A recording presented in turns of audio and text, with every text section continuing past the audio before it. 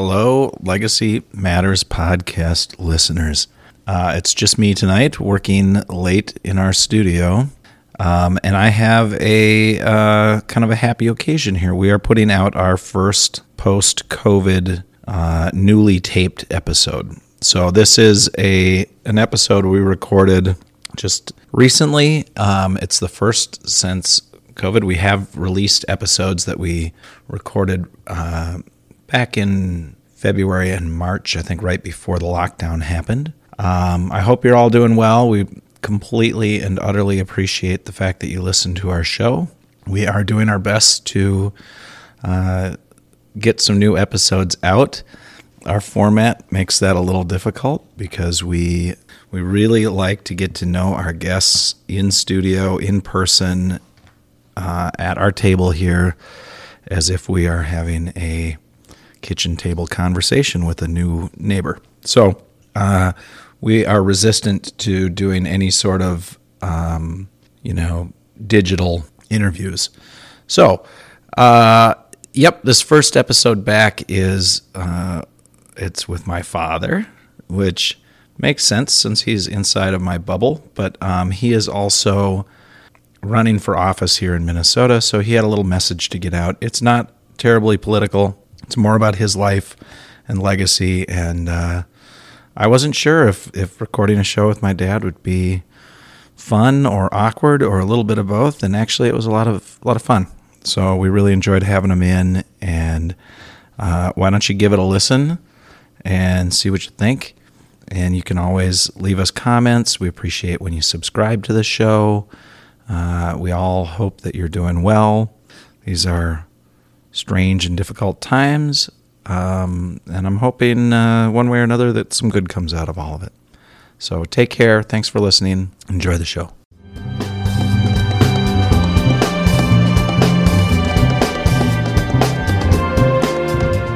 Hey everyone, happy to have you here for another episode of Legacy Matters.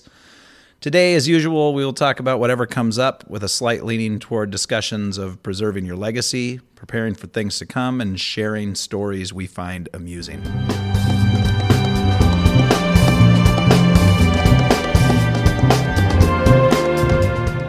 Ready? Yeah, I'm done eating.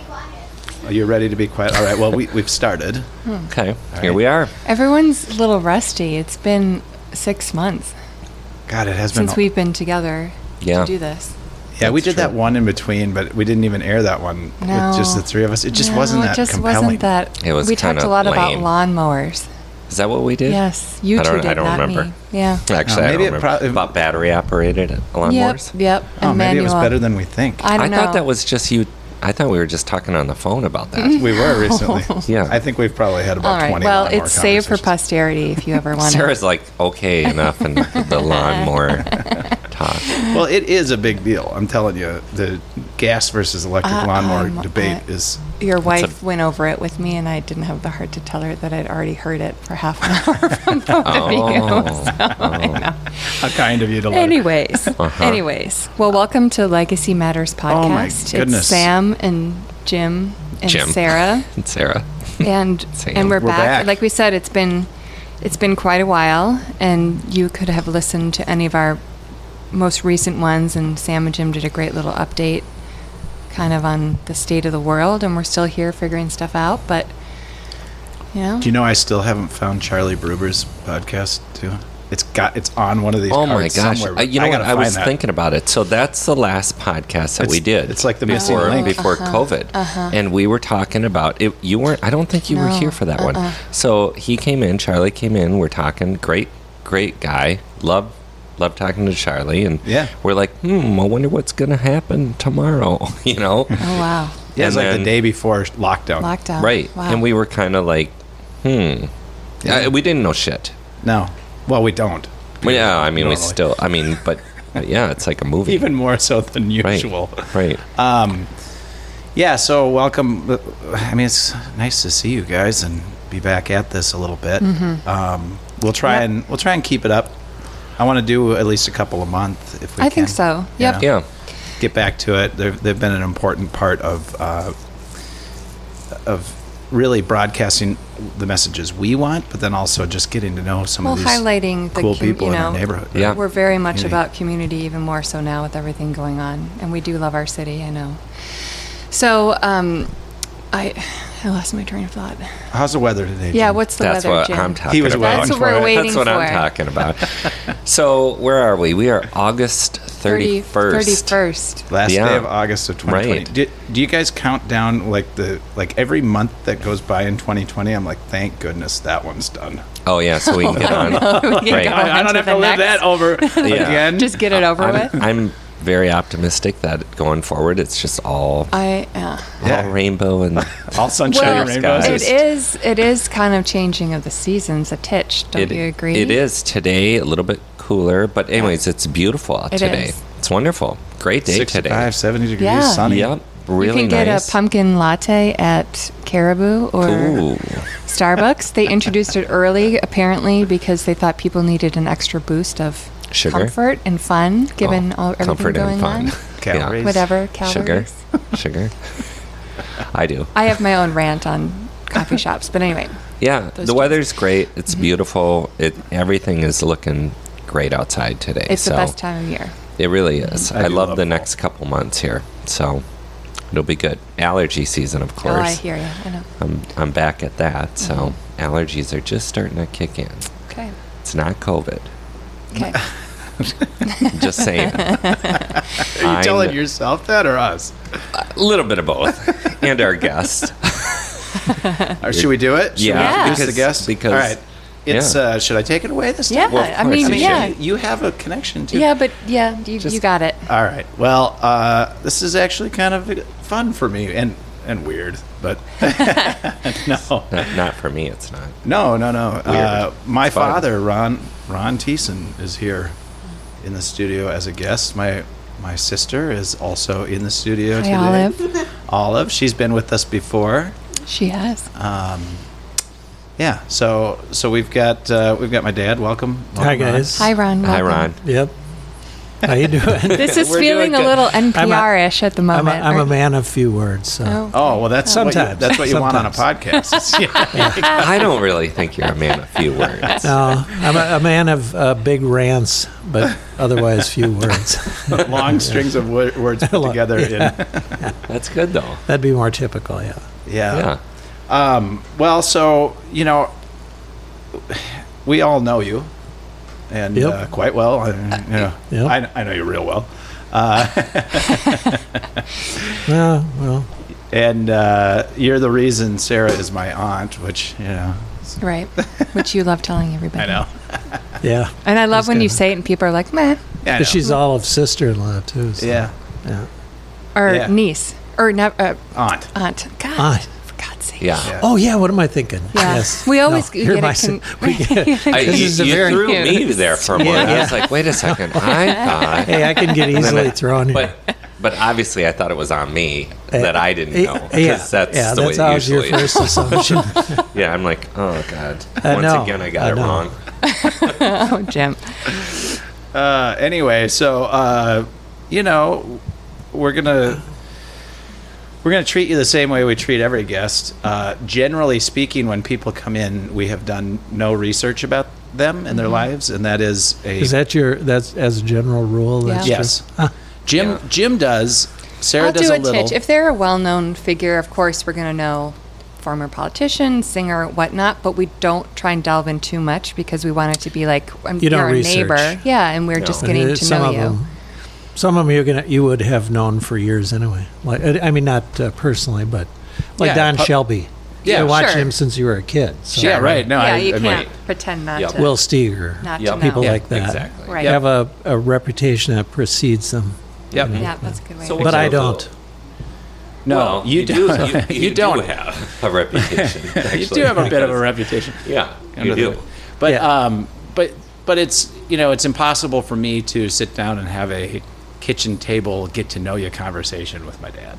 So So we're but we've lived apart for quite a long time, Yeah, but we fish. That's true. We fish. We don't actually talk about like we fish. talk. I know. What are you talking about? I was going to say, It's like telepathy. Isn't fishing just kind of getting up, rolling out with maybe a couple bottles of water, no food, Maybe water. Yeah. maybe some water. lucky. If you're lucky. No one drinks water. Well, that's the most they're going to get, and then you're just out. generally- Yeah, We tend to forget to bring anything. everything. Yeah. So we're out there with nothing. And Well, then and we you end say- up staying out longer than we planned. and- So, are you eating the fish for sustenance? No, or we're not anything? drinking the lake water nor eating the fish. So, how often do you guys fish? Well, you mean Just- individually or together? No, together. Yeah, together we don't get to fish as much as we used to, but I would say probably once a month. I think that's That's fair. Pretty pretty much. good. Mm-hmm. Yeah. I'd Yeah. say between 10 and 20 times a year, Yeah. and that we tend to take multi-day fishing trips as one event. Too. Sure. So I'd say yeah, we fish. Heading out tomorrow Yeah. You guys are going Wednesday out tomorrow? or Yeah. or Wednesday. Yeah. Well, tomorrow Or night we're Wednesday. getting ready. Right. Wednesday Okay. morning. right heading out to already. where Lake Superior, No, the Partially. UP. Well, yeah, Superior. Yep. and I hear there's salmon up there. Yeah. Salmon, lake trout. Yeah, I have no idea. We're either going to Trout. get out on a charter. If we don't get on a charter, we're not going to be after salmon or lake trout, though, right? Right. Yeah. Yep. We'll be fishing inland lakes. Yep. I just know The blank look on Sarah's face. I've been fishing with Ron before. I'm pretty good. I'm Yeah. pretty decent. They're not bad. Not bad. Jim fishes. Jim fishes. I've been fishing my whole life. Yeah, I grew up fishing. Yeah. I mean, if you're from Well, Minnesota. You grew up in I mean, Minnesota. Yeah. You yeah, grew I up mean. fishing. Yeah, Well, and you everyone lived fished. in Perham. Your folks lived in Yeah. Perham. Yeah. Oh, So- we were just up that way. Were well, you? yeah. Well, Sam Yeah, was. Battle Well, Lake. Battle Lake. Yeah. Close. That's right Yeah. in How there. far away is it? Because there was a big tornado warning, and then It came through there. did It was close. Okay. Yep. Yeah. There's always a tornado in Perham, seems like. Yeah. You know? It's like a vortex. Yeah. Well, there is. Wadena. I mean, Yeah. it's Oh, yeah, sort I of did heard. it's sort of a pathway there. It kind of is. Natural. Yep. Yeah. So I have back to the fishing stuff. What I find fascinating is I love looking at maps, and we have so many lakes here in this state of ours. But when you two go fishing, you're always searching out a new place, correct? New for us. Yeah. New for you. Yeah. So we have a lot of lakes that we have fished up, a lot of times. All of my life and his life, much of it. But it's always fun to find a new one, and then, I kind of have a game I play with Kate and the kids when we're driving, which is fished it or haven't fished it. And so every lake we pass, I fished it, didn't fish it, fished it. You know what game I play with the kids? No. Just did this one. This is when we're driving up north and we Yeah. pass a cemetery. Yeah. I say, "Hey, how many people are dead in there?" And everyone says, "I don't know." And I say, "All of All them." of them. That's what I play. And then I laugh. And they fall for it each time? Yeah, well, not anymore, but I still go through with it. Yeah. And they're like, "That's so dumb." They play dumb. Yeah, they do. Yeah. They do. They go, "I don't know how many." Yeah, we Oh. drove past in Princeton, the cemetery, which is huge. I couldn't believe how big it was. But Olive was really fascinated, so we drove around it to Yeah. look at it all. Some really old gravestones there. It looks like it's been there a long time. Ooh. But Those are big. Yeah. I mean, those are interesting places, sort of those Yeah. graveyards that are off. The older ones. There's a massive one in Richfield. Do you know that one? No. Oh my God, it's like, a whole bunch of city blocks, but it's a really big graveyard. In Richfield. Are people doing cremation more often these days, or we're still burying a lot of bodies? I think more cremation. I would guess so myself. too. I don't have the statistics. We never do here, but We don't deal in facts. we don't deal in Yeah, facts. I know. No, but So I would think yes, and I would say just for environmental cost reasons. Yeah, it's my gut changing. feeling is, I certainly hear a lot more about it Mm-hmm. these days than I used to. I Yeah. think there used to be sort of religious taboos. Yeah, against, taboo against it, Absolutely, but- yeah. In fact, I sort you of know- like the idea of my body being underground Do composing. you? You in a do? certain way. Really? Yeah, even though I I'm hate shocked. the idea of being alive underground, but just like my body. That's returning interesting. to the earth. There's something about. Well, and that's fine, but there would be more environmentally sound ways to do that. But about that taboo, when my dad died, which, God, it's probably been 25 years since he died, but the priest wouldn't let the ashes be brought into the church for the funeral service. Because he was cremated? Yeah, he was cremated, and the priest said, ashes to ashes, dust. He's already ashes. He doesn't get to come in here. Oh. You don't. Isn't that Really? odd? Interesting. But that's true. I know a little bit about that. I don't know if Catholics still do that, but I don't know. But they were still doing it back then. We just lost, in my family, we lost a variety of people last year, and we had like a service, where they were laid out, and then everyone was, then they were cremated. We were supposed to put the ashes in the ground actually this weekend, which a friend of mine did. So in that case, to your point, this graveyard has a crematoria. It's a garden. Where you put the ashes. Oh, and there's little plaques. It's really beautiful, and I had never seen. So you just get that. like a little. Yeah, you get a little plot. tiny, plot right there, and then you put the ashes. It's in a container, but there's a stream and fish and all that kind of stuff in the sitting area. Very nice. Yeah, I don't know. That seems like an odd place to take a stand as a priest. You've got. I'd say they used to take a lot of stands like that against odd things. A whole bunch of stuff. Yeah, right. Don't necessarily do anymore, but that was one of them. Yeah, I don't exactly know why. I think the church had a prejudice against cremation, just a taboo. Because maybe they feel like it's mutilating the body. Yeah, I think so. I think it's like not natural. Right. That you should.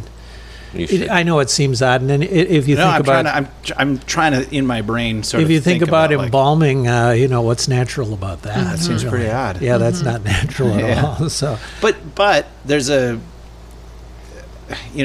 problem being solved there that humans have always had to solve, and the Egyptians were embalming and the Vikings were burning ships or whatever. We've always had to dispose of bodies some way. Oh, sure. Yeah, but embalming is like preserving them. I mean, it's sort of like slowing down the rate of decomposition. I'm not it's justifying just it. I'm just saying. Right. Yeah. And then I suppose cremation is accelerating it, so we're just supposed to not mess with that. So the Native Americans probably had the best plan, just shallow. Yeah, shallow grave and let it take its course. Yeah. Ron, where are you from? Well, Minnesota. I mean, I was born in, lived in Foley? It's the Sauk Center. Sauk Center. Oh, yeah. Foley. I'm trying to think. I just knew it was somewhere.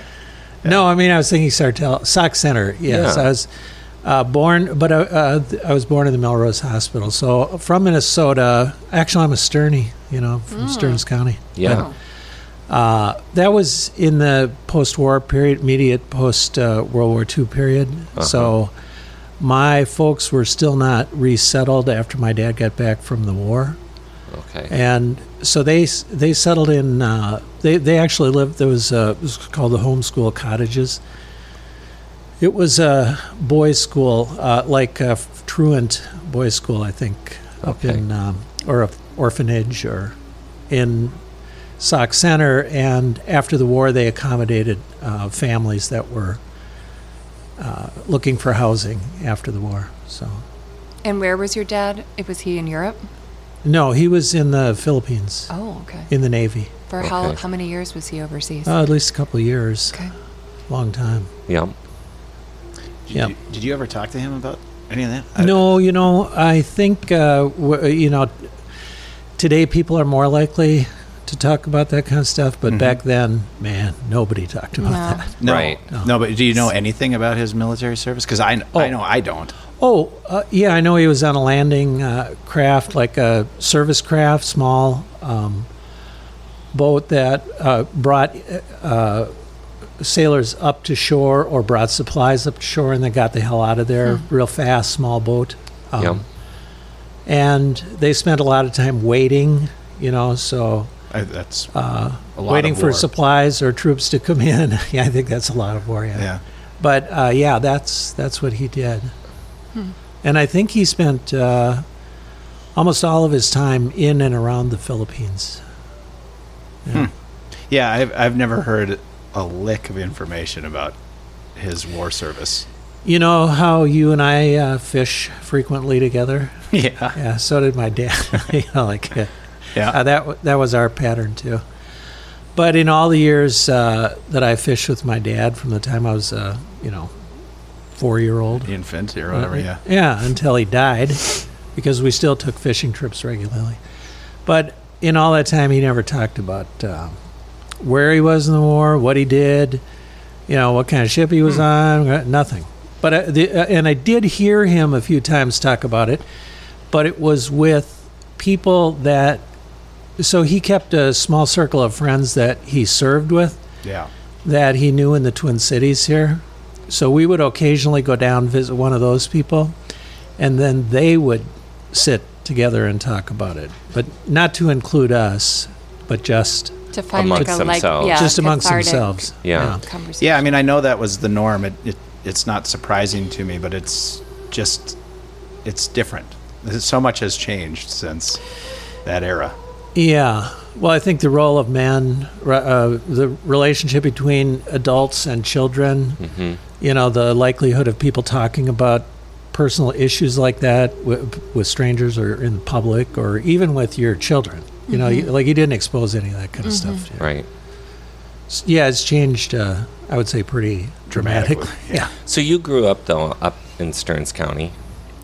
Because it was after the war, and then my dad found employment down in the city, so we moved to Osseo. Oh, okay. And we lived in Osseo for, until I was 6, actually, through first grade. I went to first grade in Osseo. And then we moved out on a farm by St. Michael, and I lived there until I was 12. And then the Hennepin County bought that farm and made a park out of it, the Crowhassan Reserve, that park in the sort of the northwest corner of Hennepin County. So it was beautiful, beautiful area, but at the time it was kind of remote. Oh yeah, for sure it was. We'd get snowed in. We'd be snowed in for 3 days. And then they moved to Dayton, and I lived. I left home from Dayton, so I stayed there until I was. Right. You left home young back then, so. How young? 17. Okay. And how did that go? Like, how did you leave home? Did you just say, like, see you guys? Like, where was your destination? My car. Yeah. Right. I lived in my car until I found an apartment, but no, it wasn't so much, bye guys, I'm heading out. It was like, a fight, a disagreement, and then I just left. I mean, I think that was, probably, I think a lot of teenagers leave on that basis. Yeah. At least they used to. I mean, I see teenagers, they don't leave when they're teenagers anymore. They don't leave ever. I know a lot of 20 and 30-year-olds do it. But no, back then, man, you graduated from high school, and if you didn't leave home, your parents were likely to kick you out. Nobody, That's what happened to me. That would have been more the norm. Right.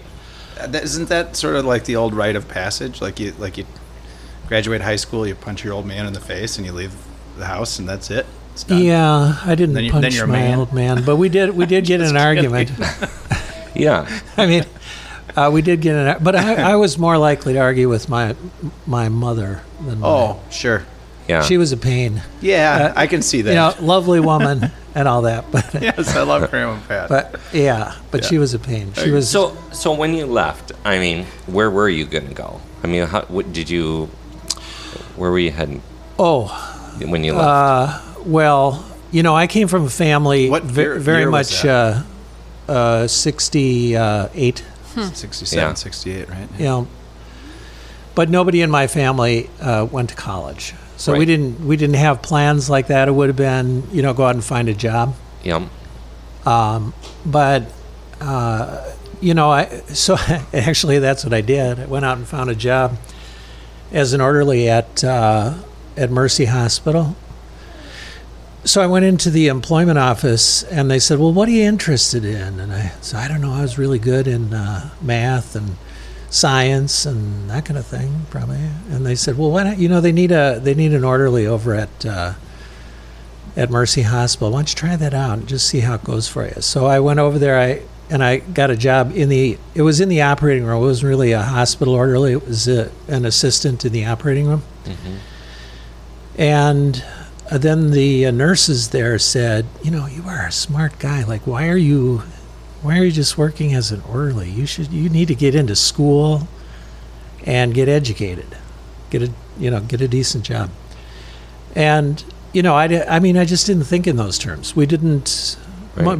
People in my class, and at that point in time, you'd have got a job at a factory by the time you were 20. Yeah. Probably been married or got married shortly after that. And then you just set about, making your life. So it was just a totally different approach to life, People married way younger. Uh-huh. And I don't think there was, there wasn't any stigma to getting a factory job or a mechanic or whatever, anything like that.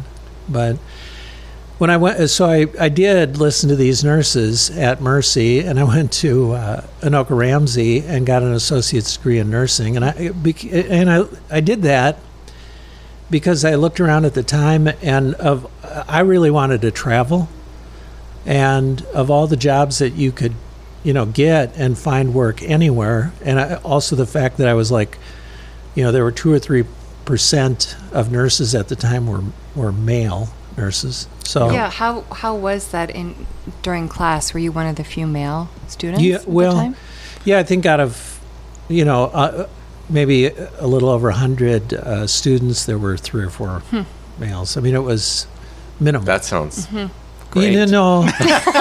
I like those odds. Yeah. I mean, I just, in general, it's a smile on my face. I can't help but smile as we're talking. Only problem was I was married already. So. Oh, well, there you go. And the other two guys in the class were gay. So, Oh, were they open? Or did you know that about them? Or was it just that you suspected it? Because that would have been 68. That would have been hard to be open. Yeah. People were not open like they are today, no. Right. But I think that, also back then, if they were acting on it, if they were actually living a gay life, they were not, you didn't know about that. Mm-hmm. Right. You might know that they were effeminate and probably not like you, but which would have, that would have been more the way that you, it wasn't that they said, hey, I'm gay, get used to it or something. Right. No, it was still not acceptable. Yeah, I mean, that's, God, I think about that when we talk about, like, make America great again, and I'm not bagging on any of that. I'm just saying that it was not great for those people. I'm 45 or whatever. I came into the world thinking that, or being taught that, civil rights had happened and everything was equal, women's rights, everything was equal now, and that's the way we grew up. Yeah, basically was being taught that everything was equal, but in 1975, yes. Like they touched that, but then when you graduated or got out of school, you figured out, no, it's not really true yet. Well, actually, I moved to places like Uptown and Seattle and, and you got Colorado. Exposure. Well, but I was with a lot of people who were inclusive of everybody. So it was true there, yeah. Yeah, I mean, the places, the people I hung out with, it's always felt like things were equal, but then when you peer outside of that a little bit. Well, you know what we've talked about this before. What the indicator is pop culture, because I will look back on, I grew up on MTV and movies and you look back on some of those movies now and the jokes they make, you're like, oh, that wouldn't last Oh, today. yeah, and that's not even... the early 2000s. Yes, that's not even stuff. that long ago. It's not that long ago. Yeah. So at the time, no one blinked an eye. And then now, it's just like, well, it doesn't hold water. So. But and you'd only really know this if you live through several generations. You realize that these generational differences really come into play sometimes with those kinds of cultural, with those kinds of social behaviors that are in one generation they're socially acceptable, and the next they're like taboo, just can't do them. Yep. And I think that's to a degree that's what Al Franken fell victim to. What he was being a jackass. He was doing like jokes, and he's my age. So nothing that he did, even if he had done it, would have been necessarily, like slapping a woman's ass back then was not something that the woman would have even necessarily objected to. No, I mean, honestly, in fact, no, I know you go to Mexico today, but it's like, holy shit. I know, but it's true. Sorry. It's true, though. I get it. But this is my point. Yeah. Is that there's a dramatic difference, and so you condemn people from a previous generation where that was a norm, a normal behavior, or whether it was, common whether it was behavior. good or not is not the point. It's whether it was normal or not. No, people. But you know what I'm saying? Like whether it's one thing to say 50 years ago it was okay to slap a woman on the ass, and neither party was very egregious. Well, okay or not okay, it was commonly accepted. Yes, and actually sort of more, you might think of it as flirtatious kind of behavior. And you don't think women slap men on the ass? I mean, it went both ways. They people were maybe more openly. Yeah, but to judge someone from that time who had been, 50 years on, you're saying, well, you used to do this. Like, yeah, so did everybody else, and now we all know better, is what you're saying. Yeah, and it's just having the conversation about it. I'm not saying that it's appropriate today or anything like that. What I'm saying is that people from different generations don't necessarily understand, especially if you're from the newer generation that has had zero exposure to that. But, like the difference between my parents and my parents were dramatic as well. I mean, so when I was a child, like a 5-year-old, thinking back on how men treated women from that generation, people that my parents, so some like late 1800s, early or even before, late 1800s, very early 1900s. People that were from that era, oh man, I mean, the treatment of women, like a woman was like a child, should be there, be a servant, but not be heard ever, have no input, was whatever. They're there to please you, do your work primarily. I would say that was the... even my mother's generation was significantly liberated from that kind of treatment. But it was still more like Ozzie and Harriet kind of, a woman was a housewife, stayed home, didn't think about education, raised kids, was happy doing all that, didn't aspire to anything more in life. And that was...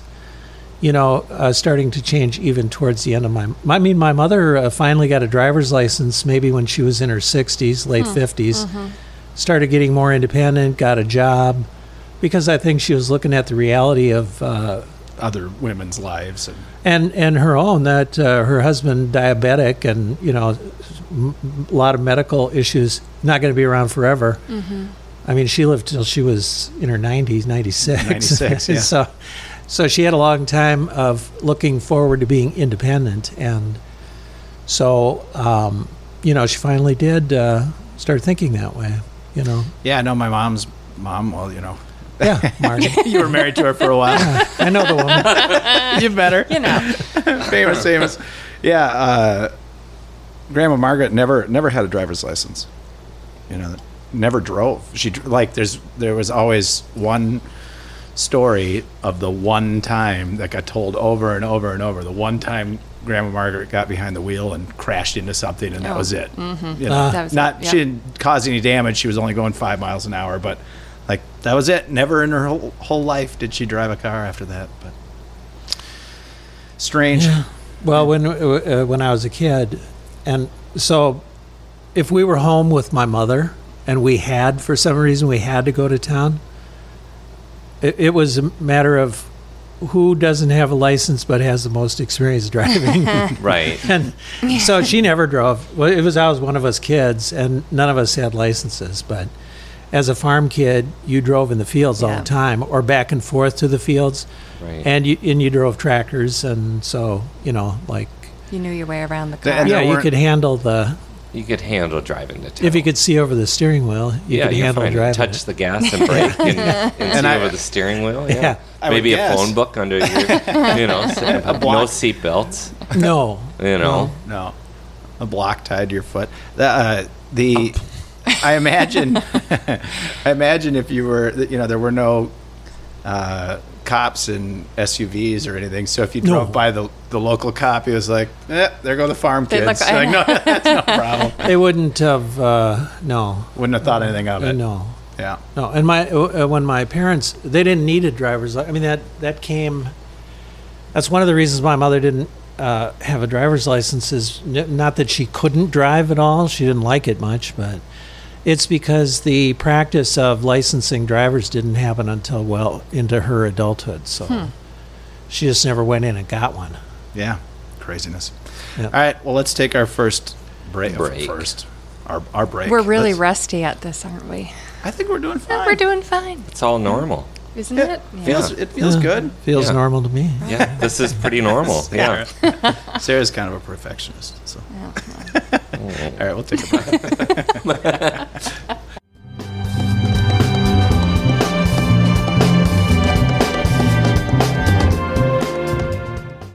Today's show is brought to you by the Andelin app, a first-of-its-kind digital legacy preservation app that allows you to digitally attach photos, videos, and audio recordings to the places and objects you love. Imagine hearing your grandmother's voice telling the stories of your family heirlooms. Preserve your memories, prepare for the future, and share with those you love. Andelin, available in the App Store and Google Play. Visit andelin.app for more information. Need some help with a construction project? Looking for thoughtful design and honest answers about what is possible and what is not? Kinetic Design Build is a full-service boutique remodeler servicing residential and commercial clients in the Twin Cities. Design and build with purpose. Visit kineticdesignbuild.com to request a consultation. Packing for a trip? Let Pack Simply give you a little help by delivering travel-safe products directly to your door in an airport security-safe pouch. Unbelievably easy and surprisingly simple. Make your life easier. Visit packsimply.com. Interested in art? James Holmberg is both an artist and an art consultant. His strong connections in the Minnesota art world give him a unique perspective on the talented pool of artists from our region. Let James guide you to an original work that will come alive in your home. Visit jamesholmberg.com to find out more. All right. Do you want to go on a wilderness adventure with me, Sam? Or maybe you know a group of kids who could benefit from an extended break from their electronics. Or maybe you just need a break from those kids. Visit earthedfound.org for more information about how to get started.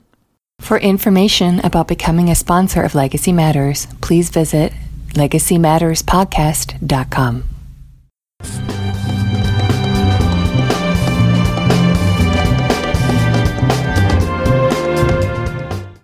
All we do is talk. Ready? Talk. Yeah. Did you start? I did. Of course you did. All right, we're back. We're back. Ron's still here. Yeah, he stuck around. Ron stuck around. That like I'm going somewhere. We haven't scared off anybody yet, have we? No, I No. I am waiting for that one person to I don't think just it's going to happen. I don't smack think the mic over and run out of here. Who is it going to be? Vince Neal. When he I comes know. That's funny because that's exactly who I was thinking too. Yeah, because by the time he gets in here, he's going to be just You guys are idiots. Should I know who are you Vince Neil is? Oh, Vince Neil. He's Remember that time we actually were having conversations with Vince Neil's people? He's a singer of Motley Crue. Yes. And it's a real deal. That could happen with him. That's allowed. Jim, I have to tell you very quickly. I played my YouTube medley of Journey and My Normal Nonsense, Yes. Michael McDonald, and I threw in Little Crew. Oh, nice. Yeah. Nice. And Little Def Leppard. Nice. Good job. Hey, we have a quick special guest. Come here. That wants to say are we hello. gonna introduce a special guest? What's your name? Olive. You got it. Olive. Hey, Olive. And who are you? Can we get the full name too? Olive, Thiessen, Agnes, Martha. Well, no, it's Olive, Agnes, Martha. Olive, Agnes, Martha, Thiessen. And who are you? Why are you here? Because my dad. Because my dad had to go to the doctor's office, and And who's that sitting across from me? From you? From who's that? With the blue shirt. Who's that? Sam. Yeah, and what? How are we related? So, I don't really get it very much, but my dad. Yeah, but who are you to me? He's your brother. Yeah, I'm your brother. You're my sister. I'm your brother. It's okay. Yeah, I'm your little sister. Yep. Yes. Okay. You nailed it. You nailed it. Well, that was very nice. So, Olive, are you good and ready to get back to school? Yeah. Kind of. Yeah. How are you going to do school this year? I'm gonna sort of be there sometimes, I think. But that's only outside, and that's only for activities. Yeah, I think you're going to do your learning. You're going to do that at home. You're going to do distance learning. Mm-hmm. And then, once or twice a week, they're going to have school-sponsored activities that are outside so all the kids can get together and do them. You love being outside. Yes, I do. Are they gonna do that in the winter too? They have they have a program at the school. Tell them what your program is in the winter that you do in the mornings. Morning mile. Yeah. Oh, yeah. So she walks basically a mile every single day, which is more than most people Yeah. do. Yeah, they have a really excellent program there. The kids, as soon as they hop off the bus. You don't even have to walk 1 mile, and there's this whistle that you can hear. Mr. Manusa? Mr. Manusa, our gym teacher. Banusa. Mr. Yeah. Banusa. He blows a whistle. He hears the whistle from inside. That's done with breakfast. Sometimes you can have breakfast at school.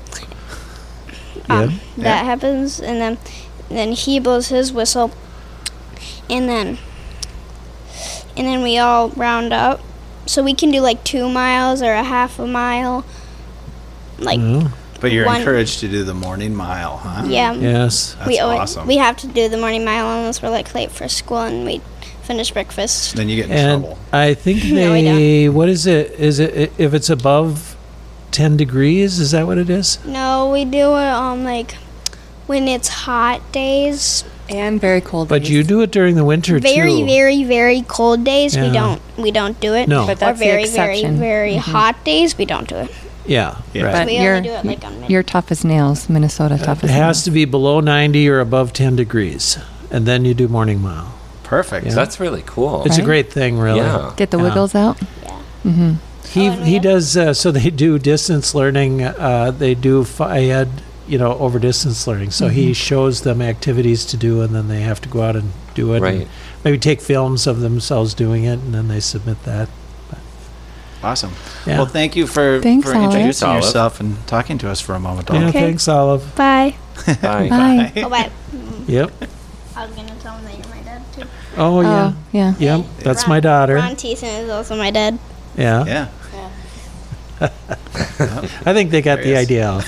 Well, thank you. I have 3 moms. Yes. Yeah, What? you do. 3-ish moms. Wow, I don't know what. I don't know what that. Okay. Yeah, a lot of people are willing to be mom-like for you. Yeah. That's for sure. I'll say. Okay. Well, Yeah. So back to it. Where were we? What were we talking about? Or did we? Well, here's what happens is that we go on these breaks and then we talk for like 45 minutes. And you do all the good talking during the break. We kind of do, and then we come back and it's like... Some of the more controversial stuff that... right. We were getting into politics a little bit there. Right. So we should get into politics because I'm running for office.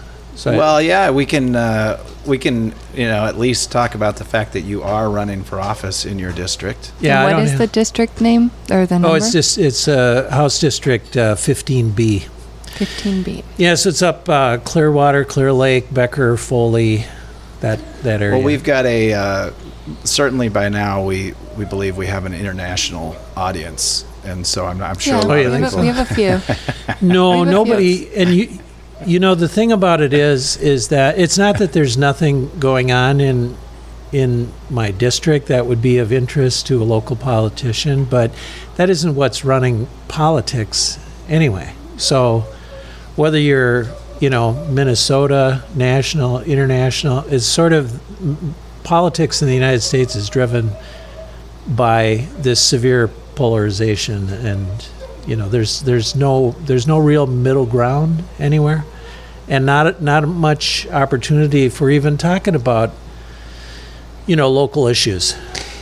Yeah, and it's funny because the term two sides of the same coin or whatever, like the politics, whether that polarization, like if you get down to the core of it, people actually need and want kind of the same things to happen in the future. Mm-hmm. Yeah, the polarization is in the it's built into the political system. It's not people.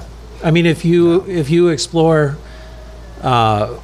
majority opinions on issues, like immigration or abortion or guns, or all the things that we think were highly polarized. And that there's only two options and one is diametrically opposed to the other. And that's it, and there's no discussion, end of discussion. Yeah, you're this, I'm that. But what happens is politicians push that notion that they use issues that certain people will never resolve, so that keeps a certain segment of the population on their team, and then a lot of other people have mixed feelings, so they're willing to be part of it. But if you ask the majority of Americans, do you want to put women that have an abortion in jail? No, they don't want to do that. They don't want to criminalize it.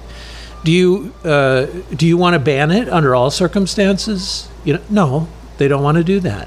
That's like 80% of people don't want to do that. 90% of people don't want to put them in jail or criminalize it. So what they're saying is they want it regulated. Well, it is regulated, and we all want it regulated. So so the majority of people support regulated abortion. They don't support a total ban on abortion. That's a tiny number of people. Same thing with guns. They make it an issue like, our Second Amendment rights, you're taking away our Second. No, that's bullshit. Nobody, I'm 70 years old. I've owned guns since I was 8 years old. Not once in my lifetime has there been a credible effort to take my guns away, but there's always been talk. Even before I was born, they were regulating fully automatic weapons and things like that. And all through my life, I think they maybe tried to over regulate handguns for a while after Reagan got shot. Mm-hmm. But then, that passed because people just didn't want it. Yep. But there's been varying efforts at regulation, trying to regulate assault weapons because that would seem like a reasonable thing to do, and most people support that. But the polarization occurs when you've got groups like the NRA, particularly that group, that puts so much money into politics that they skew into narratives that don't actually fit the situation. They don't fit the situation, but it skews the politics, not the public opinion. Most people do not. I think the NRA has a membership of 5 million people or something. It's not this huge organization. No, that's that's a little over 1% of the country. And 99% are not. When it comes to opinions on should we control the sale of guns so that they're not just randomly sold at flea markets and gun swap meets and whatever, all those, and should they be licensed or regulated? Should we be registering sales? And most people, 80% of people think we should be doing that. When you get into these things, and yes, there are, whether it's, and it's funny because we don't talk politics, so even having you talk about this stuff, but I'm not particular. I'm not pushing a Republican or a Democrat point of view. I'm saying that the majority, the majority of people. So the problem is that our politicians on both sides are pushing these extreme narratives that drive us apart. Yeah. It's not Republican or Democrat. It's politicians versus regular people. Right. And the reason for that, I think, is that for so long now, since the 80s, really since the 1980s, we've been increasing financing from outside sources for politics. So our politicians are pursuing not the general agreement of people, so they get donations from people for their campaigns, because they never got enough for that. They always wanted more than that. They are pursuing wealthy people, wealthy donors, and wealthy donors are buying this division. Well, there's that money keeps to be made in all of it. There's money to be made by not resolving, like say, for example, healthcare. $1.5 trillion we spend annually over and above what we would normally spend, by any international standard. In the United States alone, we spend $1.5 trillion annually, more than we need to for the cost of the quality of medicine we would want. $1.5 trillion. Yeah, I mean, because that status quo is helping the system kind of chug along. Well, I'll tell you, I do know. I mean, I can't quite fathom how much $1.5 trillion is. I really can't, because it's such a massive number. But it's a lot of money. I do know that it sure is. The boys and I were driving, and we heard a piece on the radio about how much cost there would be to remove one of the large garbage patches in the ocean. Yeah. Oh. Mm-hmm. And the story went that it's possible. You're listening to this? We're listening to this on NPR. Yep. Yeah. So they're talking about how massive this garbage patch is and how much damage it's doing, and what we were told was that it would the estimate to clean up a garbage patch, and there's 2 or 3 of them in the various oceans, was like $10 billion. Yeah. And so Thiessen and I and Maddox, we decided we'd double that. Let's say they were wrong, and it's really it takes twice that much. $20 billion. Yeah. Mm-hmm. $20 billion is enough money to do something incredibly massive and take care of this. And $1.5 trillion is, I can't even do that math. A million billions? No. Is that what it is? Is it? It's there's no, it's 1,000 billion. 1,000 so that's billions. That's right. 1,500 billions. Right. 1,500 minus 20 is 14,000 or 1,480. You'd still have left over, and that's just billions. In billions. Yeah, it's nuts. I mean, as an example, the total amount of student debt in the United States for everybody that's carrying student debt from whenever. Yeah, people have student debt that's 30, 40 years old. Some people, and up to today, the entire amount of student debt is around $1.5 trillion. So, annually, we overspend on medicine enough annually to pay off all student debt. And can you imagine what that would do to the economy? Yeah, how the economy would could not be tethered to. Mm-hmm. Yeah, and for that lower, and this is people. Like Bernie Sanders, that's his agenda. Really, his biggest agenda item, probably health care. And he gets attacked from both sides on this. It's not just the Republicans that are attacking him on this, it's Democrats too, because the healthcare industry, between medical equipment, pharmaceutical, insurance companies, they are the biggest donors to both parties, and and have been for forever. And so for them to keep this confusing and to continue to, I mean, if you think about it, we've been overspending to that degree for, although it's getting worse, but we've been overspending to that degree for probably 30, 40 years, when it started accelerating at a rapid pace, the annual growth of cost of healthcare for no good reason, Right. I mean, we were in double-digit inflation with healthcare long before. Anyway, you guys don't want to keep talking about it. Well, I had started to say that we don't talk politics, and I think you took it to mean, whatever. What I was going to say was that it's funny how it sort of feels uncomfortable to even talk about political issues without politicizing it, without taking a side or a stance to even bring up these things. But I think that's the important, and you do that. I know I see your Facebook post, but you do try and depoliticize the discussions that you have about it. I'm running for office. I don't talk about the guy I'm running against. There's nothing to talk about. I have no intention of debating him, because what are you going to debate? You could black and white. Say you can't say black is white or white is black. It's just there's no resolution there. So, but that's in the politics. I have had multiple conservative people calling me to talk about, how do you feel about this? How do you feel about the high cost of? I got a call on the way down here today, driving down here. A guy from northern Minnesota. How do you feel about the cost of insulin? There's no reason for insulin to cost, right. What it does. Thousands of dollars a month. No, that's totally ridiculous.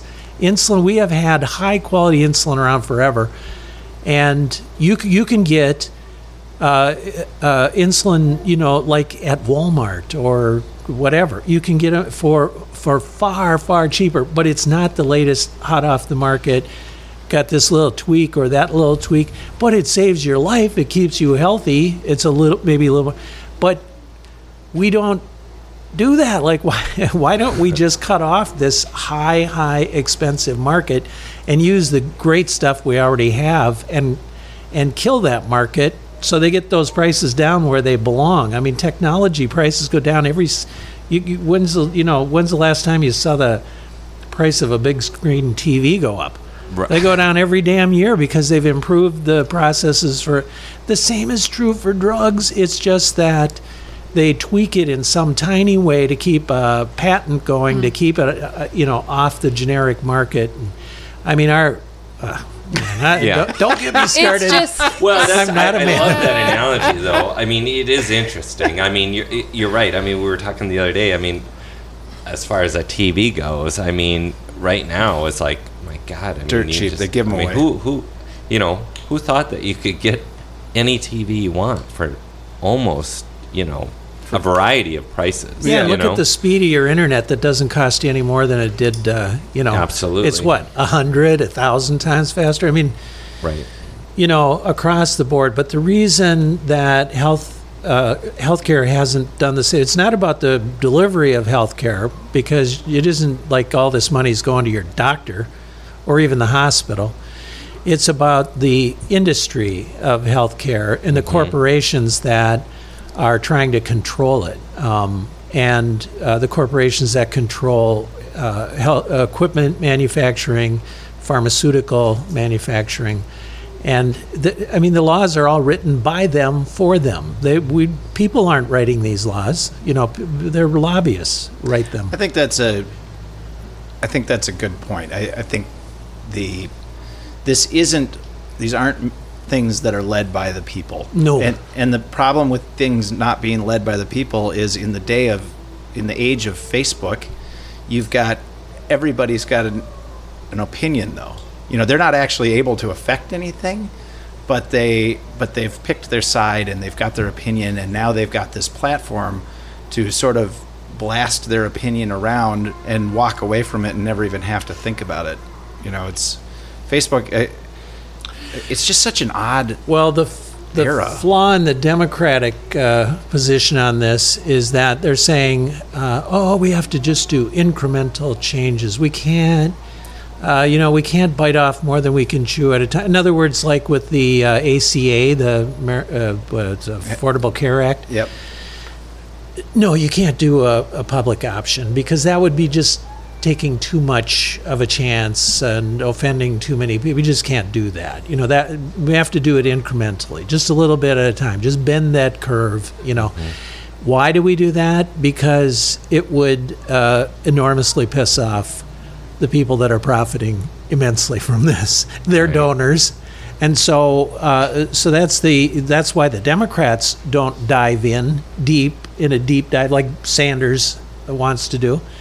And then the Republicans they want it completely privatized. I mean, they'd rather get rid of Medicare and all public assistance. Of any kind, and get it all privatized because they want all that money. They don't want even cost controls on things like Medicare. It's well, and again, you're talking about the Democrats want this and the Republicans. It's not the that. people. Yeah, no. It's not. There is a part of the party that makes its money this way, right? And that's why they when you air quotes around that's the people who are in control of that part of the party.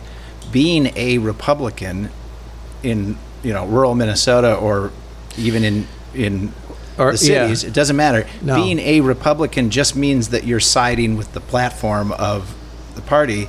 And if that's where I think people get into trouble is they don't actually take the time to formulate and express their own opinion about, because if you put that to them and you said, well, yeah, but you're supportive of the Democratic Party. I get that. But the Democratic Party is pushing this agenda in this way. Are you supportive of that? And in every single issue. And that's, I think, what Ron is trying to make the case here. It's common sense, and it's the bell curve, right? When you look at any specific issue, most people are at the top. They're all going to be, kind of this common sense consensus. Yeah. It's these fringes on the end now that are having the control and the that voice. That are driving it. Yep.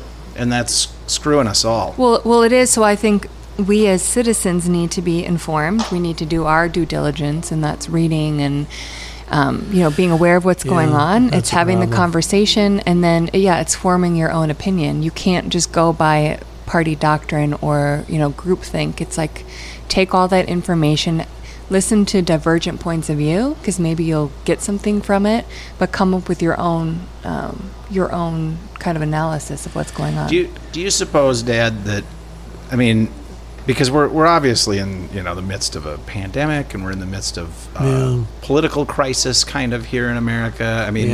It is what it is. But anyway,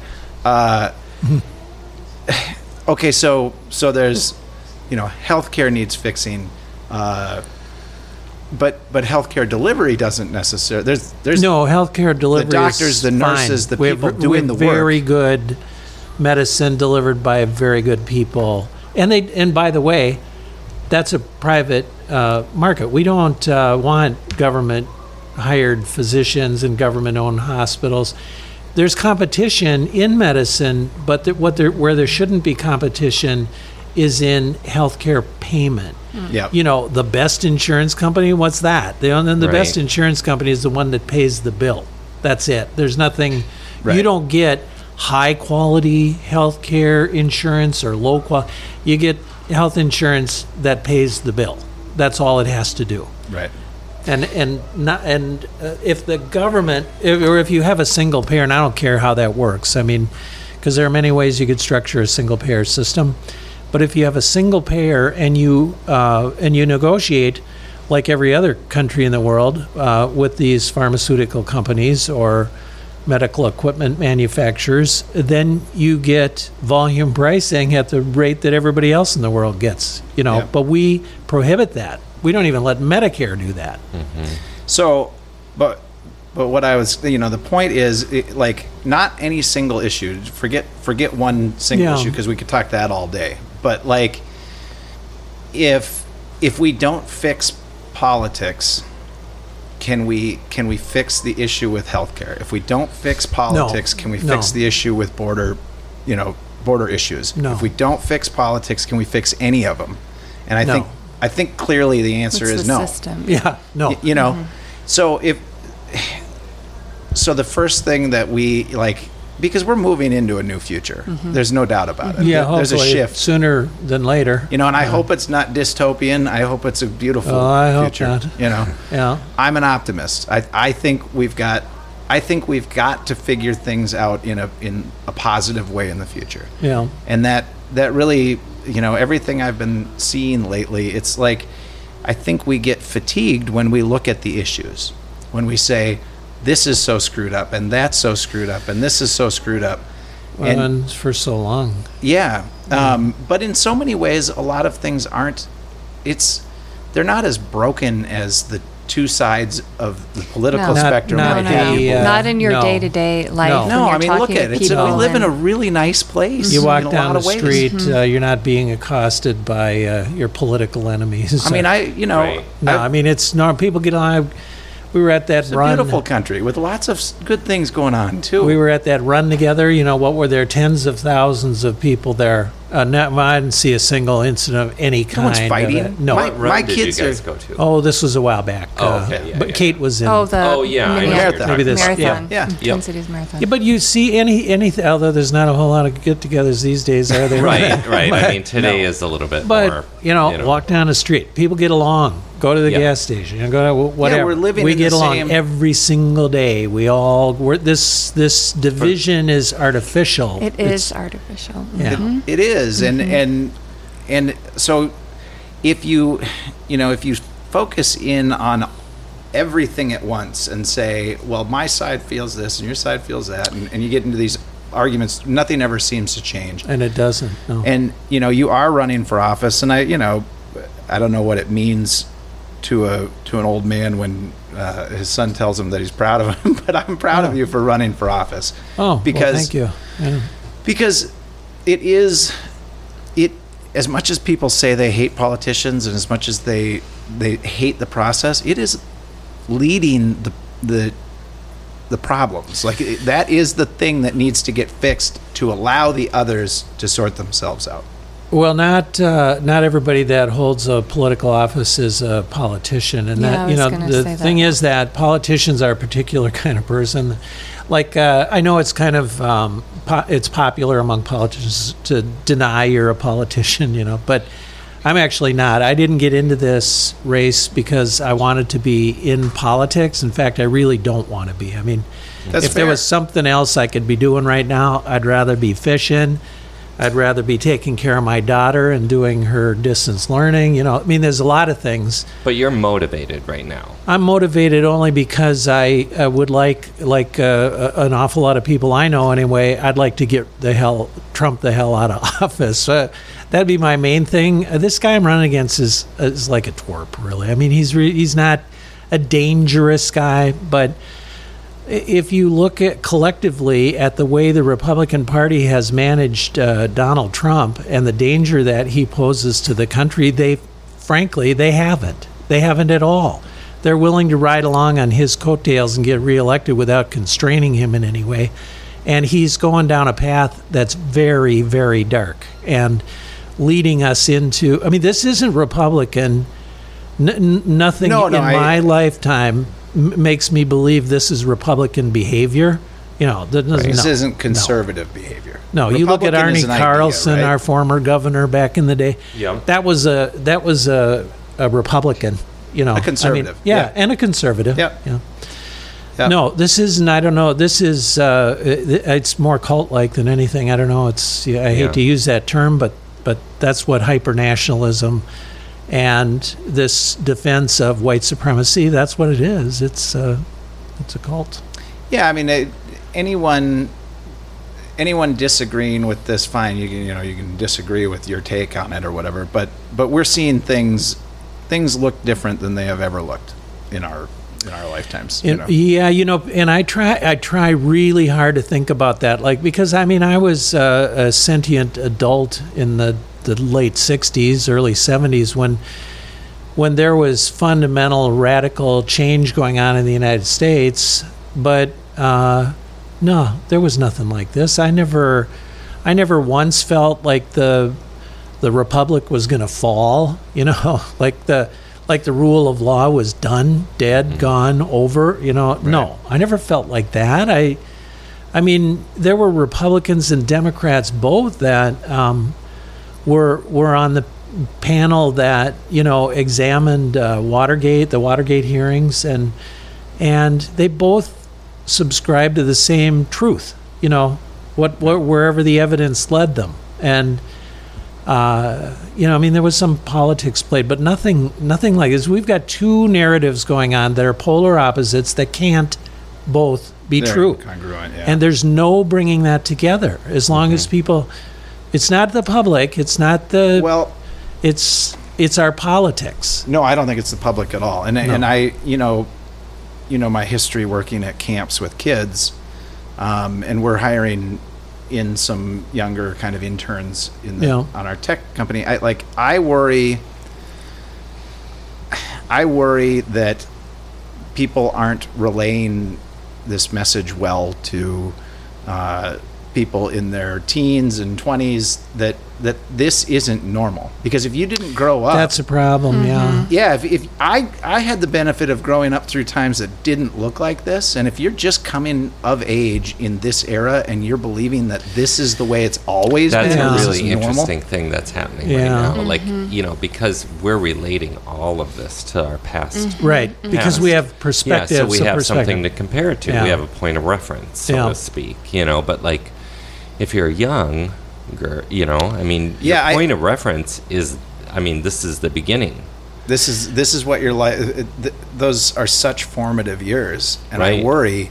I really do worry that something is not good is going to come out of this. For some people, or it's going to be great. I don't really know. The thing. We were talking about this during the break about about generational change and the rapid pace of it. It could have been, in the past, it could have been 50 generations of people with really not a whole lot of change socially or in values or whatever. Now it's like exponential change, like our technology is changing. Your computer is outdating in 2 or 3 years. Kids, like a 15-year-old kid, hasn't got a clue what a Republican might have looked like, right. Or what a normal political argument might have looked like. Or, one thing is, though, it has been going on for quite a while, like these negative ads and stuff like that. We have been declining in a lot of ways for a long time that we have sort of cast a blind eye to, but we've been slipping into this deep hole for a lot longer than Trump. Sure. Yeah, you know what? I don't think a place where we have not been slipping into a deep hole is really in education.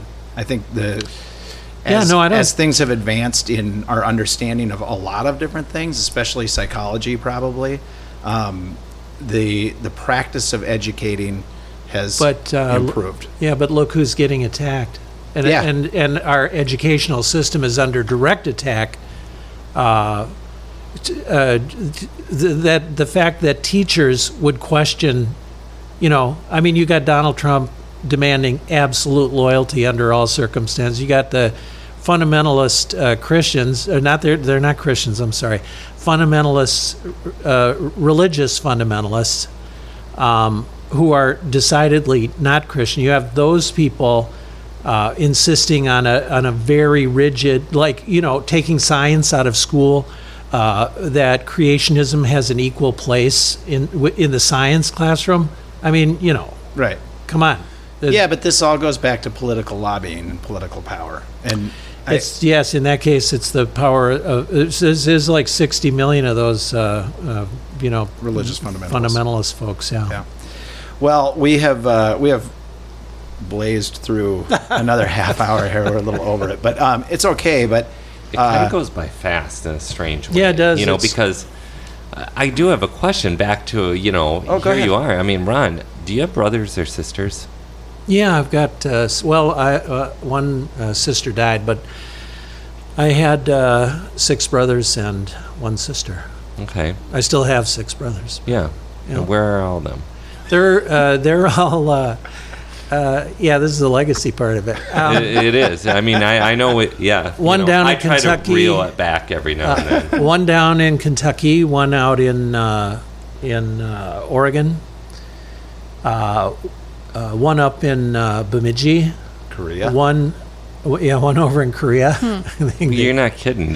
So no, they're all. And one in northern Wisconsin. I think that's it. I think you got it. It's like yeah, but spread out. Yeah, and we're lately politics has driven a big wedge in my sibling group. Okay, because we have people, on the I would say they're not like fascists, or they're not hardcore racists or anything like that, but religious fundamentalists, yeah. Okay. And that has, to some degree, I don't know, not necessarily because I'm not actively, at war with them, but Right. we don't have much to talk about. Wedge. Yeah, it's a quiet wedge. Yeah, we don't. Yeah. There's just not much to talk about because, no, I'm not gonna. I can't accept that. So, right. Okay. and they can't accept mine because of faith. It's their faith. It's their dogma. So okay, we just don't. So agree there's a on line drawn. Yeah, Yep. that seems to be all too often the case these days. That soft wedge that gets driven in there. I mean, when you're fighting with someone, and when people aren't. You're not going to talk to someone for a very long time because you're so angry with them. But it seems like more and more it's just that you've exposed yourselves to be tribally with this group or that group, basically, and now I guess we're just gonna have to not talk, quietly for a long time. Yeah, and it's unfortunate because I think like the true number of deep-seated racist haters in like on the Republican side or whatever, I think that's a small number. I don't. Yeah, we've talked about this before. Yeah. I don't think, generally speaking, there's a big difference between being personally racist and being sort of accepting of a system that has failed to, the institutional racism that has been there and you haven't noticed it or seen it or done anything about it. Or just deliberately ignored it because it wasn't your deal. Yeah. Those two things are different, and I think, most people are not overtly racist like that.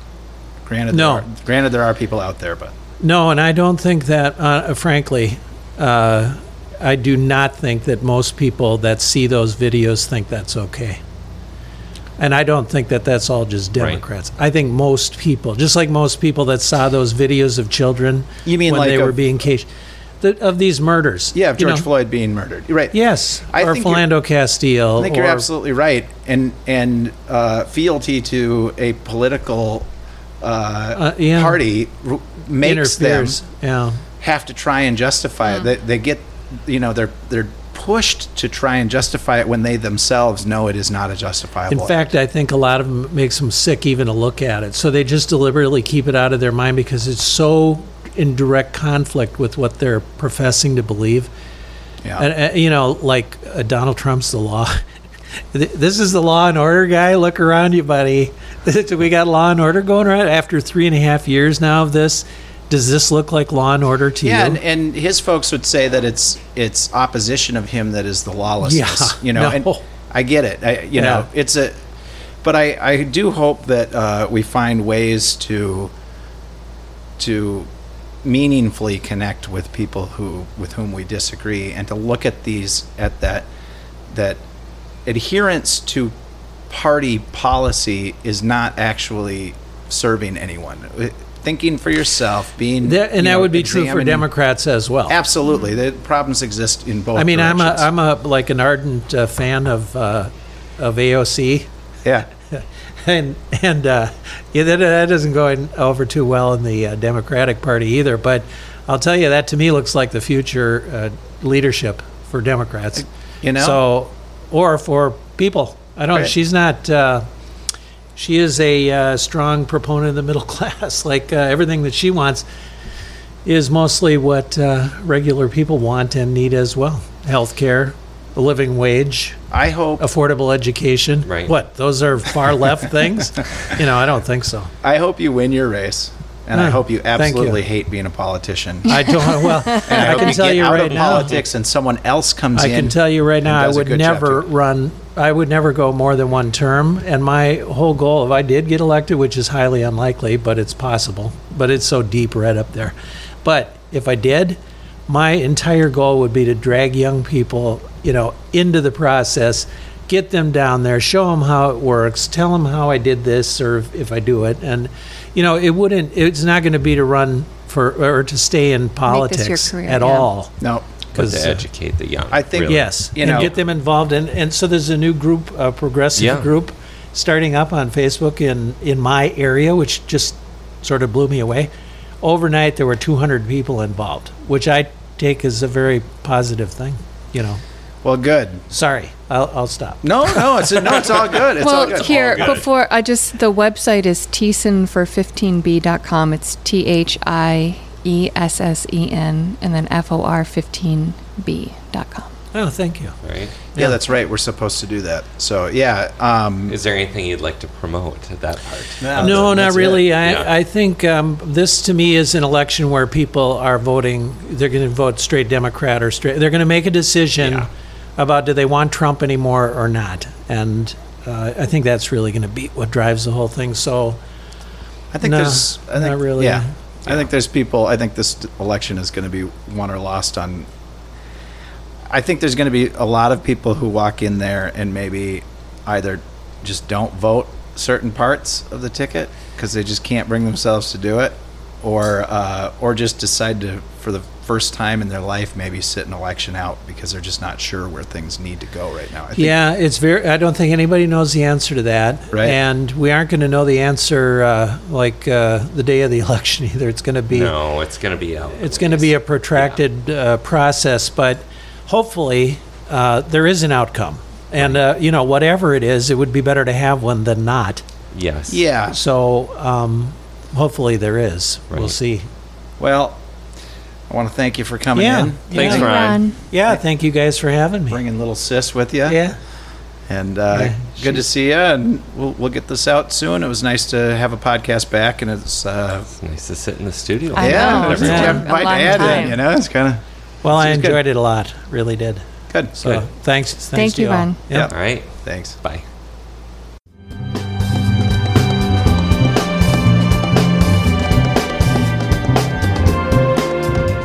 All right, everyone. Thanks for listening. We love comments and feedback, so go ahead and let us have it. If you'd like to learn more about Andelin and other legacy projects, visit the website at andelin.app or kineticlegacy.us. Take care.